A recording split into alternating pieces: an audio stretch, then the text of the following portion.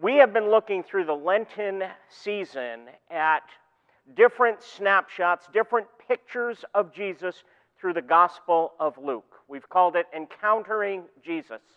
One of the premises behind this is that for us to be transformed, for us to be changed at all, we have to have a relationship with the real Jesus. Our tendency is that we like to, we're created in God's image, but I'm afraid a lot of us like to make God out in our image. And so we need to have a picture of the real Jesus, and the Scriptures give us that.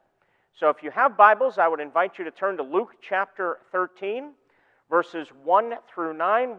I'm titling this morning's message, Engaging Reality, because it's all about the truth. And so, friends, hear the word of the Lord from Luke chapter 13, verses 1 through 9.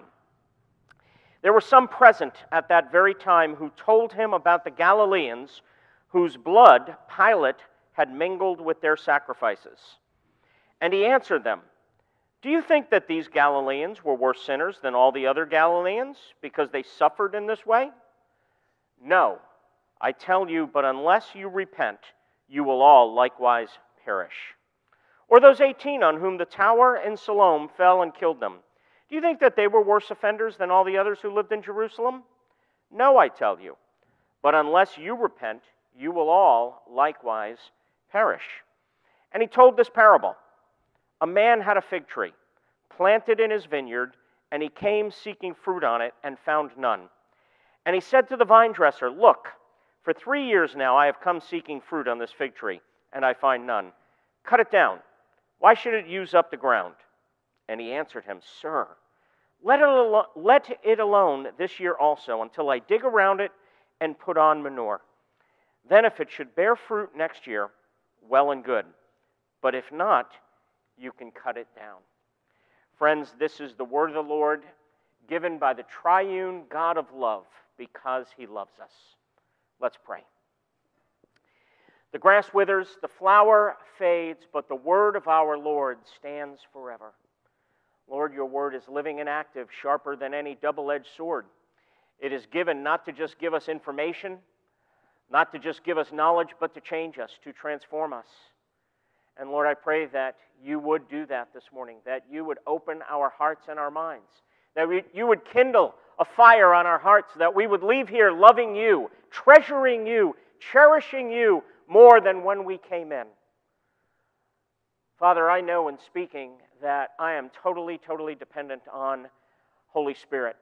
And I pray that you would pour out Holy Spirit to be our teacher, to be the one who convicts us, the one who comforts us, the one who challenges us, the one who leads us in the grace of Jesus. Father, we pray all these things in the matchless name of Jesus, our Lord and our Savior. Amen. Well, we all know how much we love a good story. Stories are inherently interesting. Stories entertain. Stories inform. Stories seem to involve us. In a story, the author kind of abducts us and brings us into a narrative world of his creating, a reality that he shapes. Stories allow us to see a reality the storyteller creates, and from this kind of other world, we are invited to enter in. We're invited to understand, to evaluate, and hopefully redirect our lives. Jesus taught by parables, and parables are some of Jesus' most famous sayings and stories. Last week we looked at there was a man who had 2 sons, or we have there's a man going down from Jerusalem to Jericho, or a man sowing some seed. Parables, whether of the prodigal son, the good Samaritan, the seed, and the sower, they are among the most famous words ever spoken by our Lord. Even if you know very little about Jesus, even if you're very unfamiliar with Jesus, you probably are familiar with sayings like the prodigal son, the good Samaritan, the sower and his seed. But friends, parables are much more than stories. Remember the movie Jack Nicholson was in? I think it was titled A Few Good Men. I hope I have my information right here. And what was it? The famous line Jack Nicholson said, "You can't handle the truth." Parables are much more than stories, because what exactly is a parable and why are they so important? They are, in the words of New Testament scholars, extended analogies, comparisons used to explain, convince, and lead us to action concerning the kingdom of God. Scholars point out that their primary purpose is to elicit a response. This is where they're different than stories you might hear. Stories you might hear might be, well, that was good. I appreciate that. That entertained me. That informed me. Whereas a parable is meant to change us. A parable is designed to get a response from us, to move us to action, which is part of the issue with you can't handle the truth. See, we were built for the truth. Jesus himself said, "You will know the truth, and the truth will set us free." We need the truth, but can we handle the truth? This text tells us the truth that we need. This text teaches us the response, the call to action in this parable is a call to repentance, a call to redirect our lives. The truth we need is to redirect our lives, and the Holy Spirit tells us how to do this in three particular ways.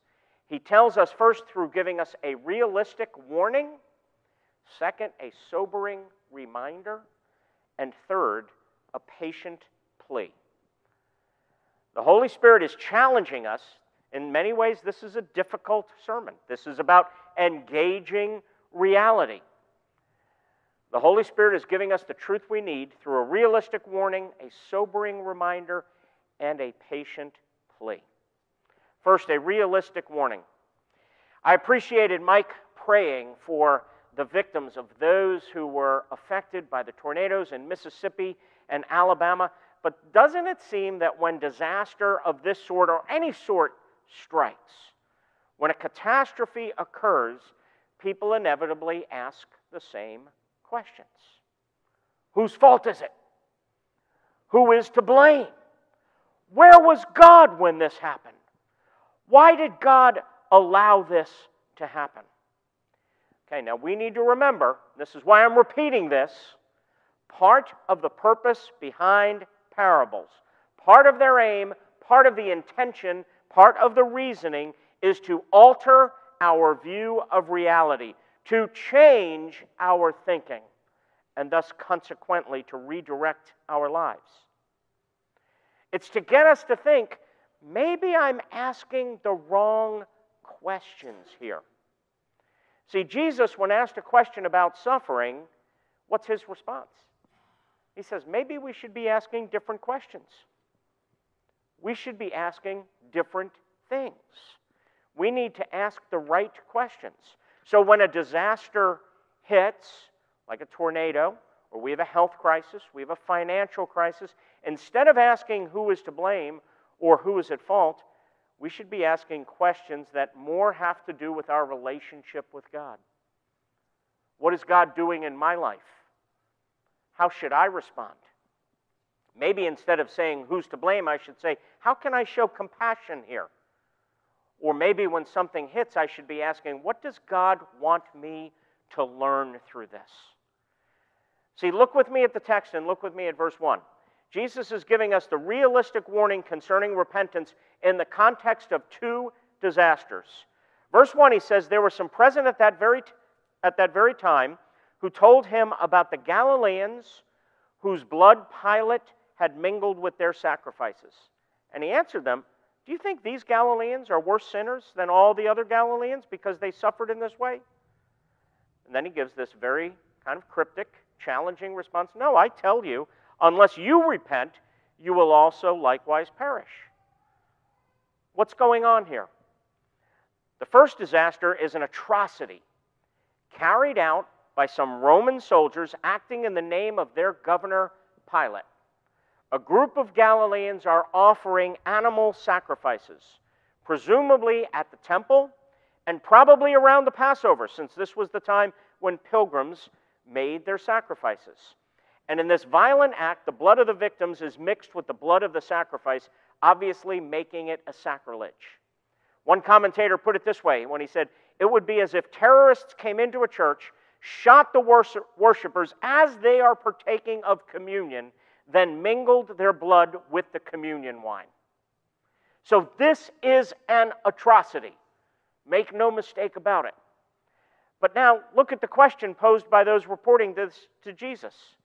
Look at what they ask and how Jesus responds. They say, Jesus, what do you think? Are these Galileans, they're pretty bad, aren't they? Are they worse than just your mere ordinary Galileans? See, in the ancient world, much as it is today, what are they seeking to find? Whose fault is it? Who's worse? There's got to be some superior, some inferior, some good, some bad. It's presumed that catastrophe or disaster is due to the sin of the victim. Isn't that always the way it is? If something bad happens, we want to know whose fault it is. It's almost we have an inherent need to assign blame. You know why we're doing that? Because we have an inherent need to self-justify. The Galileans, in asking this question, are basically saying, see, aren't we a little better than them? Aren't we they must be worse than us. Overlook our sin because we're not doing this. They're hard-boiled sinners.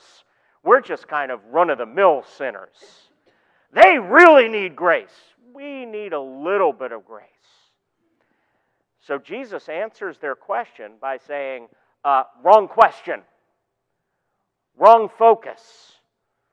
They ask, is this tragedy proof that they're worse sinners? And Jesus says, time out.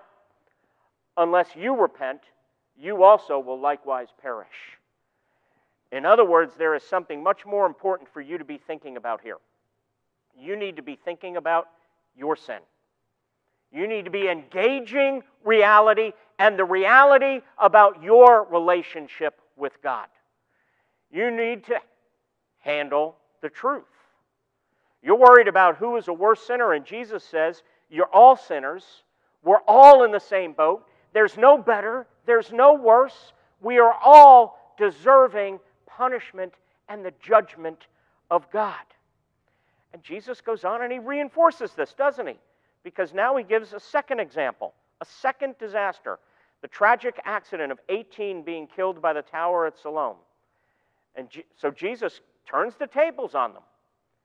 He says, were those 18 on whom the tower in Siloam fell and killed them, do you think that they were worse offenders than all the others who lived in Jerusalem? And again he says, no, I tell you, but unless you repent, you also will likewise perish. The accident must have been common knowledge because here's Jesus bringing it up. And look this time where Jesus corrects them. He challenges their assumption that some are morally superior. Because when Jesus asks, do you think they were more guilty, he now uses the words offenders and not sinners. Offenders meaning debtors, asking, do you think they somehow owed more to God? Were somehow further away from God than others living in Jerusalem? Now notice what Jesus is saying. First, by calling them offenders, he does not deny that they are sinners. But again, what is he saying? Here's his realistic warning. He says, look, we are all sinners. We are all, like Mike put it during our confession time, we are all a mixed bag. We are all human, all flesh and blood, all in need of grace, all without the intervention and the grace of the gospel of Jesus Christ under the sentence of judgment. It's not often I quote Jack Nicholson twice in a sermon, but can you handle the truth? This is the first element of truth. Can you handle the fact that you are a sinner in the sight of God, justly deserving, as our PCA, I'm quoting the PCA Book of Church Order now. What is this for a strange sermon? Justly deserving his displeasure and without hope, save in his sovereign mercy. Friends, I do plead with you. Ask yourself that question. Don't ask yourself the question, whose fault is it? Who's to blame? That is a question designed to avoid the truth. Those are the wrong questions. Next, Jesus gives a sobering reminder. Look with me at verse 6. And he says, he told this parable.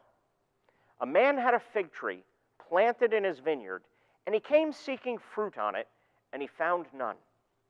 And he said to the vine dresser, look, for 3 years now I have come seeking fruit on this fig tree, and I find none. Cut it down. Why should it use up the ground? And he answered him, sir, let it alone this year also, until I dig around it and put on manure. Then if it should bear fruit next year, well and good. But if not, you can cut it down. Look at what's going on here. Here's a man, had a fig tree, planted in his vineyard, and he came back to see if it was bearing fruit. In other words, was the fig tree doing what it was designed to do? The answer to that is simple. Fig tree, supposed to have figs. I show up, no figs. It's kind of like Jesus created us to be human. Do you know what it means to be a sinner? We think sin is always just kind of breaking the rules somehow. Sin dehumanizes us. We were created to be human. Let's see if we find humanity. Quite often, no. Now we need to understand some of the background here, what's going on. Okay, apparently here's this fig tree, hadn't for 3 years. The man had enough, was ready to cut it down. In other words, judgment. We need to understand some of the Old Testament background here, because God often in the Old Testament used the figure, used the imagery of the vine or the fig tree to refer to his people Israel. So for example, in Isaiah 5 we read, for the vineyard of the Lord of hosts is the house of Israel, and the men of Judah are his pleasant planting. And he came and he looked for justice, but behold, found bloodshed. He looked for righteousness, but behold, an outcry. Israel was called to be a fruitful tree in God's vineyard. This whole missional purpose of the church is not a new thing. It is built on the foundation of Israel, the people of God of the Old Testament. Israel was called to be a light to the nations. Israel was called to display true, proper, biblical justice, biblical relationships, biblical righteousness. They had all the privileges, all the spiritual advantages to bear this fruit. They had the Word of God. They had the law. They had the patriarchs. They had the tabernacle. They had the covenant with God. They had prophets, priests, temples, sacrifices, atonement. And so while this is a parable to Israel in its original context, here comes the sobering reminder. We ought not miss its relevance to us and applications to us. God created us to bear fruit in keeping with repentance. Look at what He's given us. He's given us His Word. He's given us the gospel. We have His complete revelation, both Old and New Testament. We have the Holy Spirit to empower us and indwell us. We're connected to Christ, the true vine. So let me ask you this question. Are you bearing fruit in your life?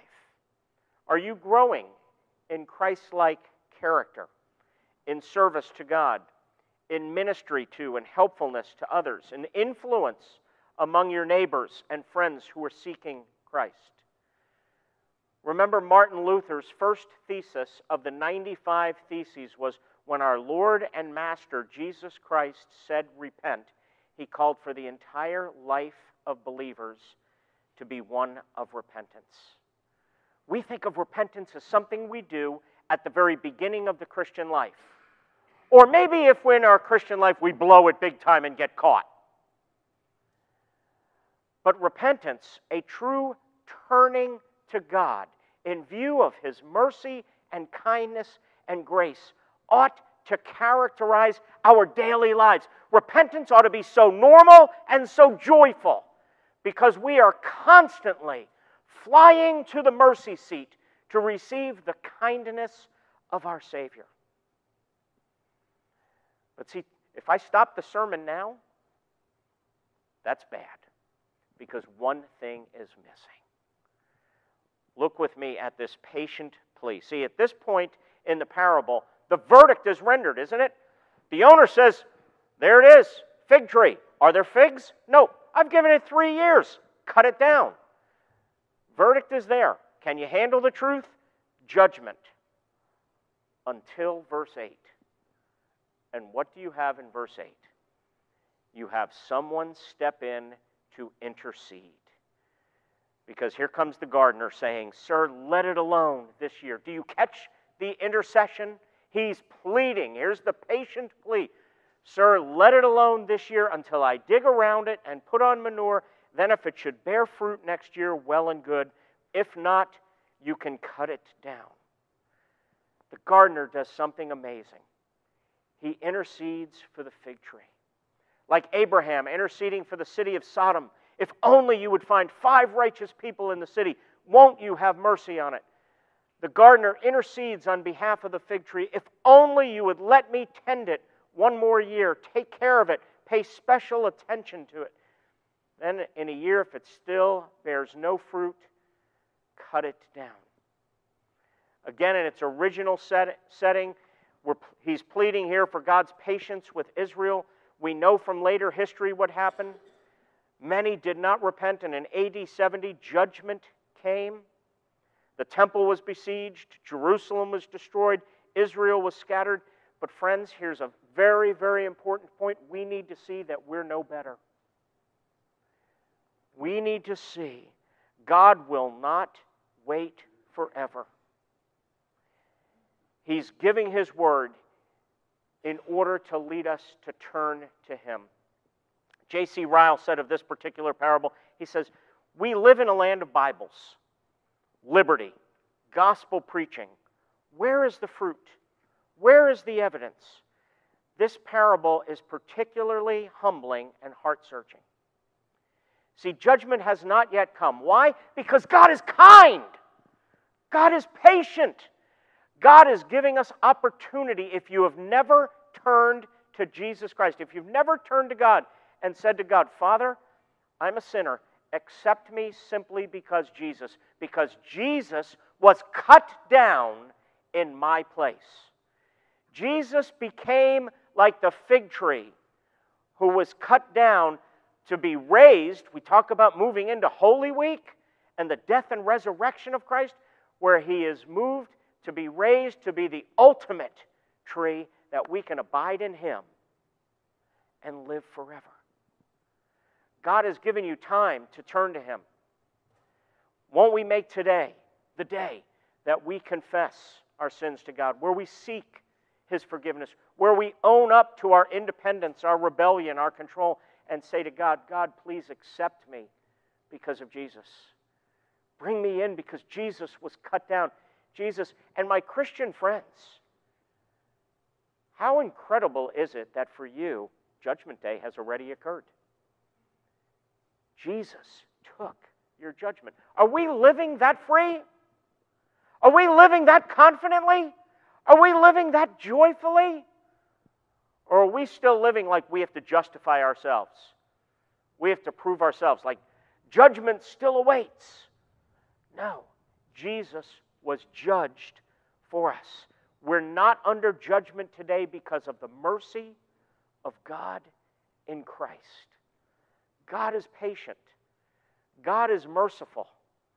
Oh, won't we live for Him? Won't we give up the deceit of pleasures, of comfort, of self-satisfaction, of self-gratification, and treasure the one who truly lives to intercede for you, who truly treasures you? Let's pray.